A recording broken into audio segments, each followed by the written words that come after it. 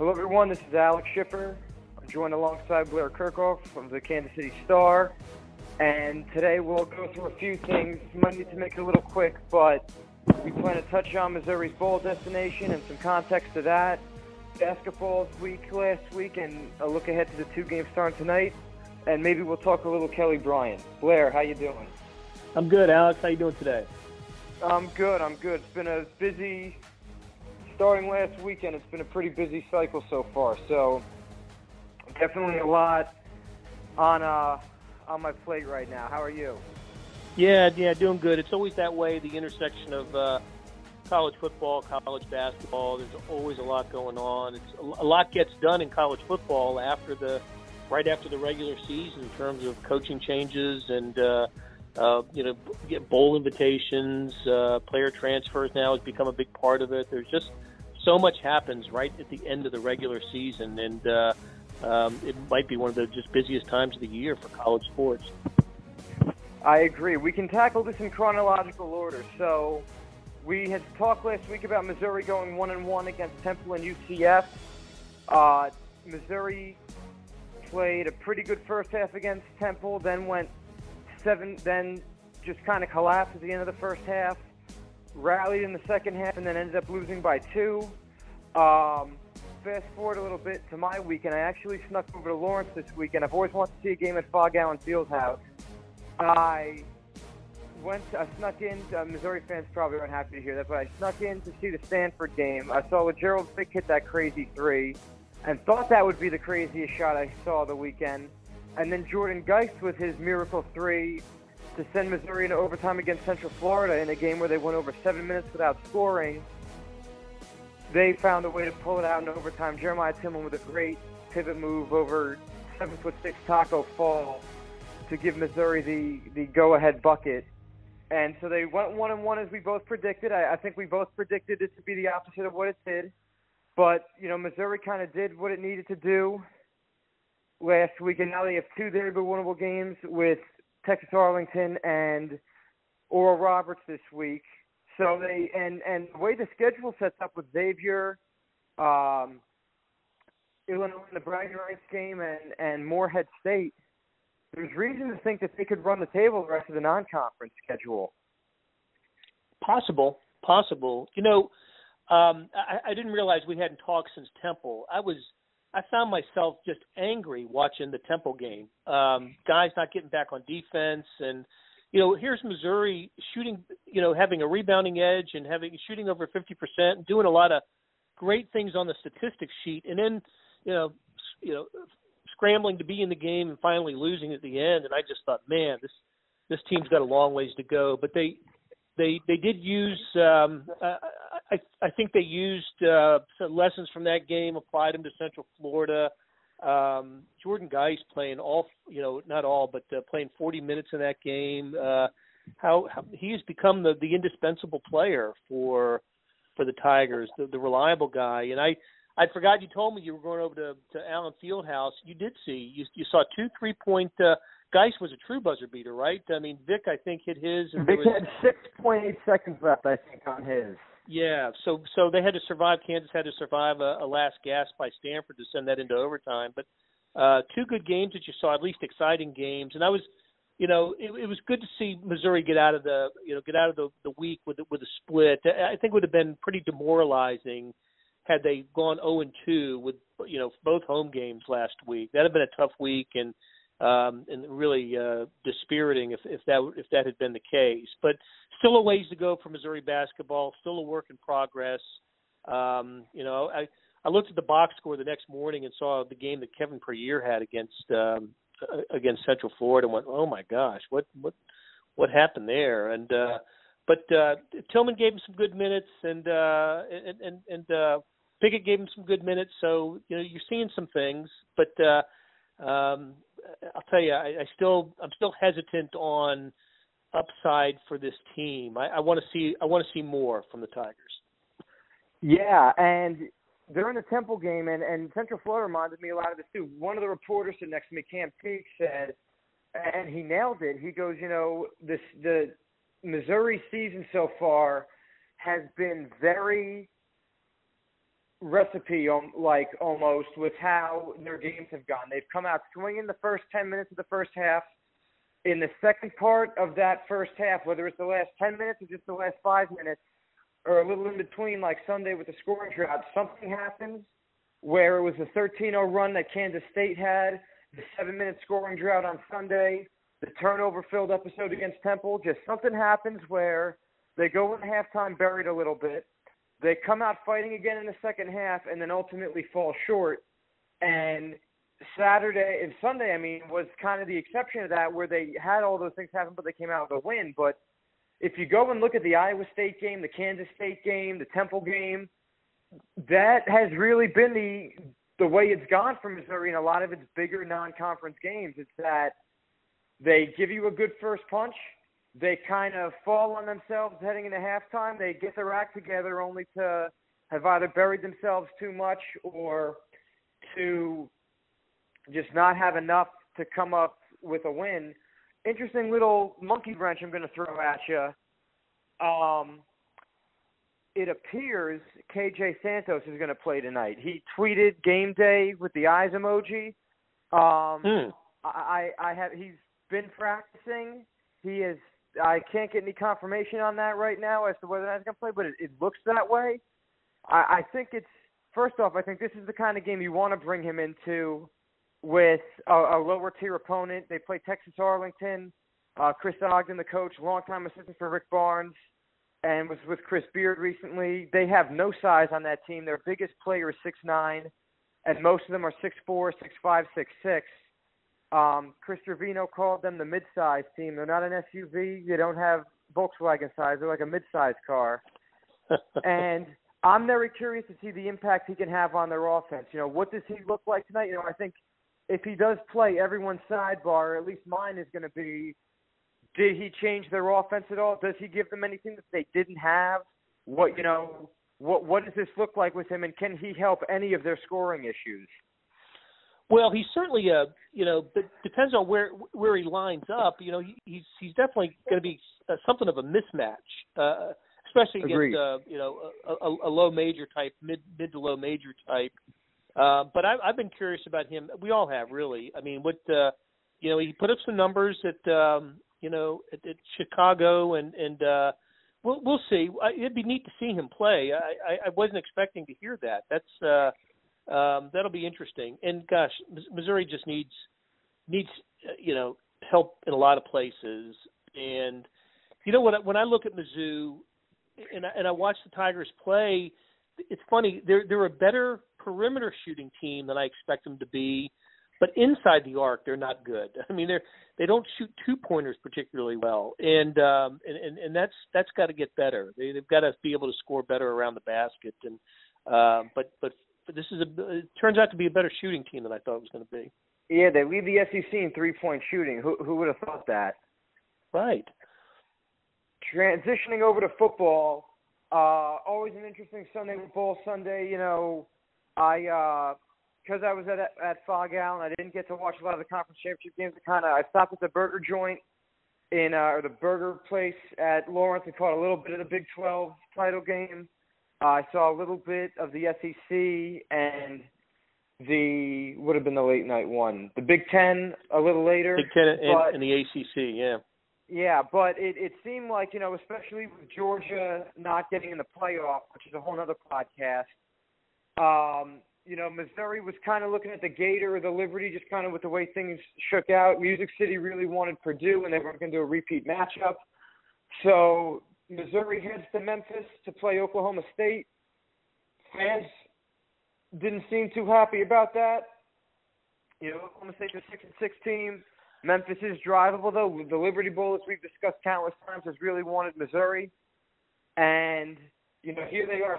Some storylines, obviously. Barry Odom's an Oklahoma guy. Mike Gundy and Missouri saw each other a lot when they were in the Big 12. Barry Odom's nephew is actually a tight end for the Cowboys. And, Missouri's recruited Memphis pretty well since they've hired Odom. Tyler Beatty and Jonathan Johnson are two big pieces of offense. So, and us being the Kansas City Star, we're heading to another city for their barbecue. So, a couple things to watch out on both fronts. But I understand Missouri fans' disappointment. You know, I think the bottom line, though, is that there were eight-win teams in the SEC. Some of those programs, like Texas A&M, are national and have a little more sex appeal in other parts of the country. And I think if you're the SEC, I don't blame them for putting Missouri in one of the closest bowl games to their location, and also kind of challenging fans to show up for this one to see if it warrants more consideration for some of those further away tropical bowl games going forward.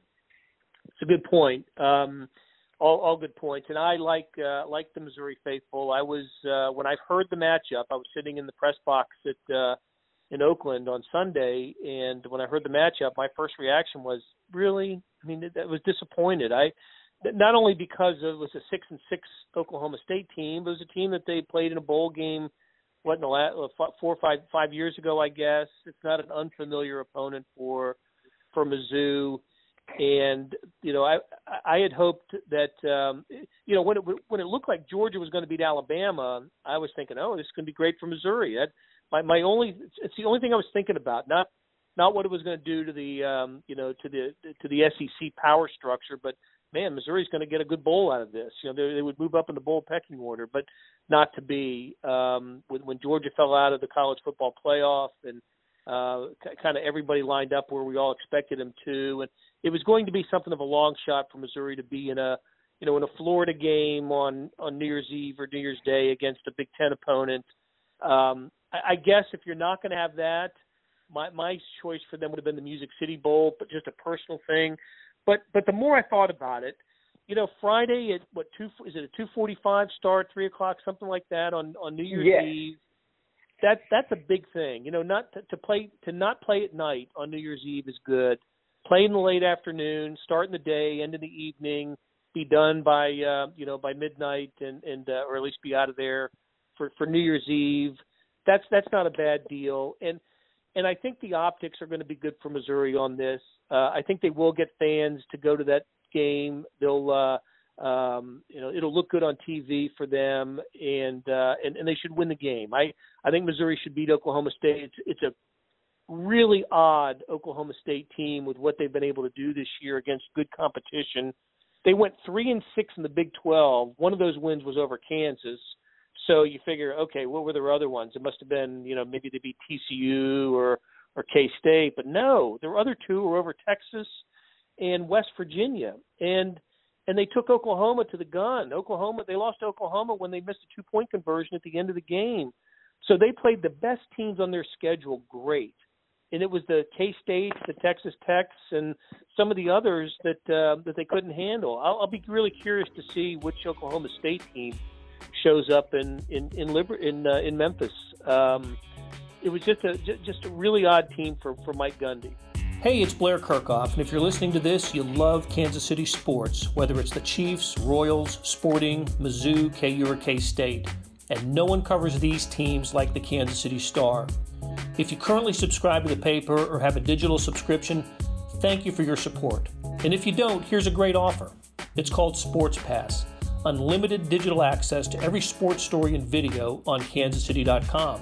And it's just $30 for the first year. It's the best sports value in town, just 8 cents a day or $2.50 a month. You can't beat that. Subscribe now at kansascity.com/sportspass. Yeah, and I think they're running back and one other NFL prospect on their team already announced they're sitting out the bowl game. So, but then again, we thought that would be an advantage for Missouri when Texas had some of their guys sit out last year, and that didn't really change things. I agree with everything you said, to not really repeat any of that. I think that this is a bowl game Missouri should win for sure, and I think the more interesting thing, as you said, are what does everything else look like? Do fans travel to Memphis? I think Beale Street and that appeal on New Year's Eve is a bit of a factor. I think that the fans that are complaining about the location, well, are they still the ones that would have gone up and paid for money to go to Jacksonville or Orlando? And yeah, good question. Yeah, and that's the whole thing. It's like, oh, well, we got stuck with this. Well, were you going to go to it anyway, location pending? So I agree. I think this is a good test for Missouri. and we'll kind of see. It's still an old school matchup. There are some people that probably still be invested in that, even though it's not, as you said, a bigger name from the Big 12. And I honestly feel like this is maybe the better of the two options, just because, I mean, TCU would have been a little bit more of an interesting one because Missouri then didn't play, because Missouri's departure led to TCU's addition, obviously. But you know, if it was Baylor, it'd be the Mac Rose Bowl, and I don't really think that would have much pop either. So I think it's just that they got dealt the hand they did, and we'll see what everyone makes of it.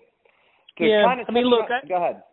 I was just saying, you know, if you're a Missouri fan, go to this game. You know, it's you could, if you live on the eastern part of the state, you can almost commute to this game, and you know, leave in the morning and be back. You know, make it a day trip if you had to. If you lived in the Boot Heel area, or even St. Louis is only a 4.5 hour drive from St. Louis.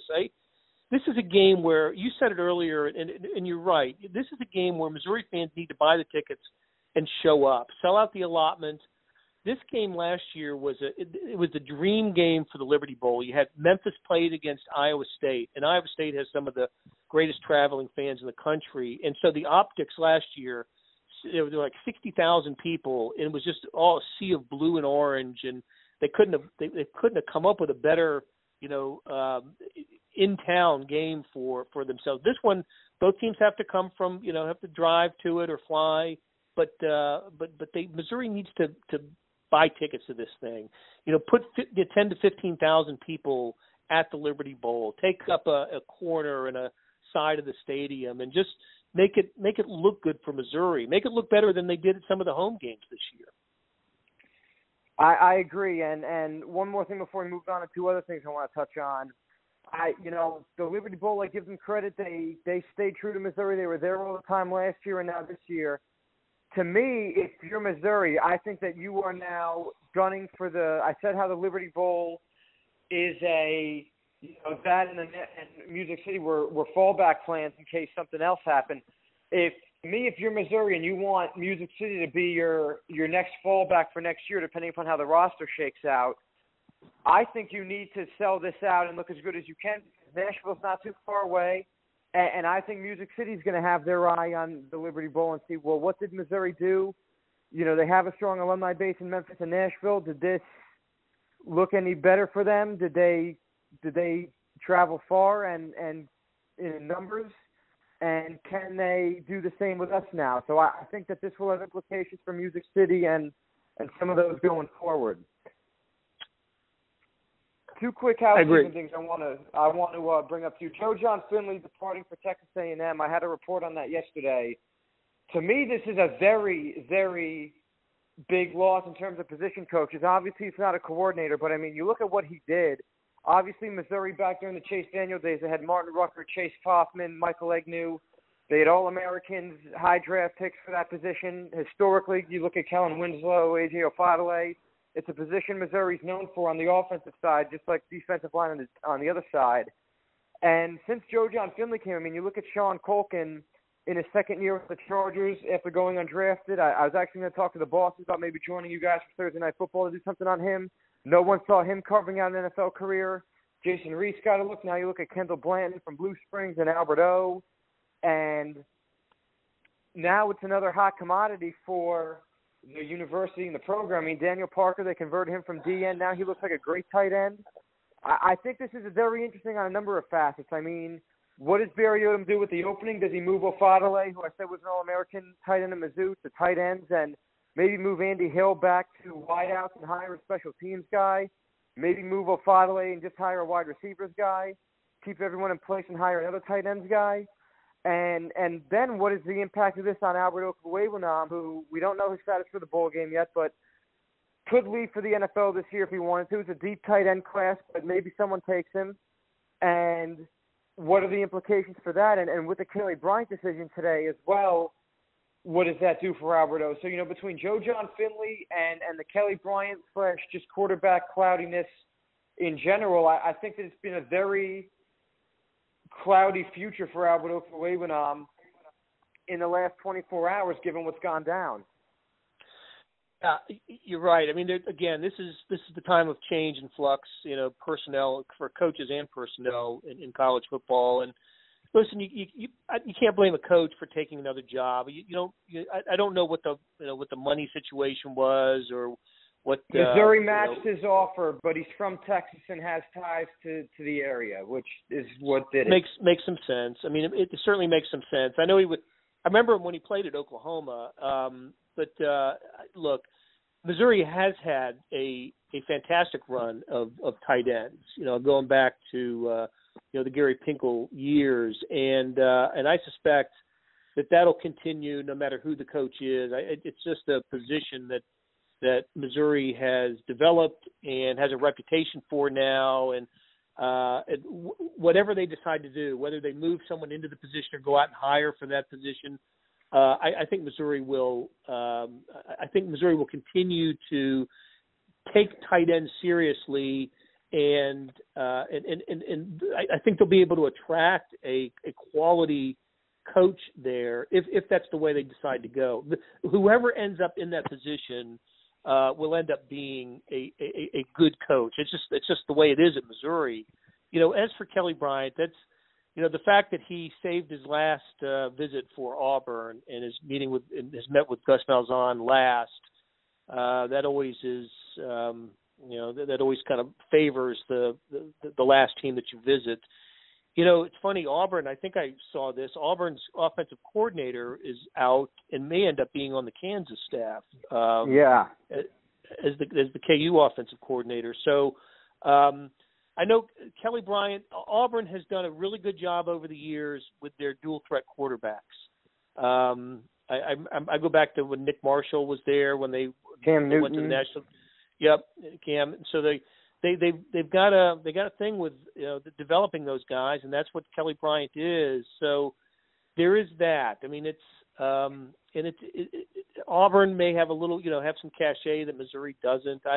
Who knows what's important? What's the most important thing to Kelly Bryant? But man, I got to think that Missouri still is an attractive place, and the job is his. But it's going to be wherever he goes, the job, he's going to walk into the starting job. But I don't know.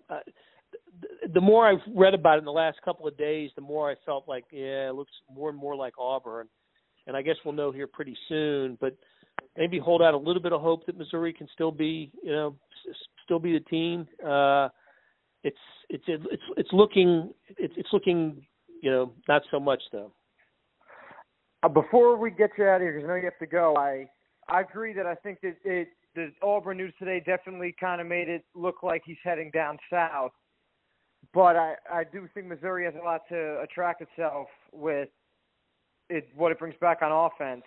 My only comment for you for perspective, how big of a get would this be for Barry Odom? We've talked before how in the last decade Missouri hasn't had to worry about quarterbacks. They've always had someone in the waiting.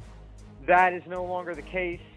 There will be other grad transfer quarterbacks, obviously, but to get a guy that could have gone anywhere in the country, back up to Deshaun Watson on a national title team, given everything that's happened with Barry Odom, just how, and especially with today's news of the Auburn visit, just how big would this be for Barry Odom to get Kelly Bryant? Well, major. I mean, it'd be as big as get as the head coach. It would say a lot about Missouri and Barry Odom. It would say a lot that a guy who of Kelly Bryant's stature, believes in the direction of the Missouri program, and it's a place where he wants to be. I mean, it's not. It doesn't suggest otherwise. If he ends up going to Auburn or someplace else, I mean, I still think that the arrow is pointing up for Missouri and for Barry Odom. But besides the practical purpose of filling a gap for next, the important gap for next year, I think it's a positive, a very positive commentary on Missouri football, that it can attract a player of this caliber. Missouri has had top recruits, 5-star guys pledge and play at Missouri. It's not like it's not like they're the underdog all the time in these matters. But But every few years, you need a reminder that you can attract this type of athlete. And they would. And as far as a quarterback goes, they wouldn't be able to do better for next year than Kelly Bryant.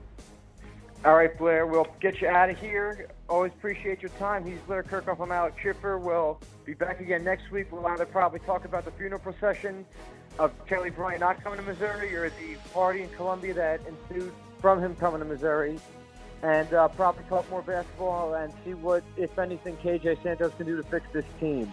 Thank you for joining us. Blair, take care. All right, Alex. See you.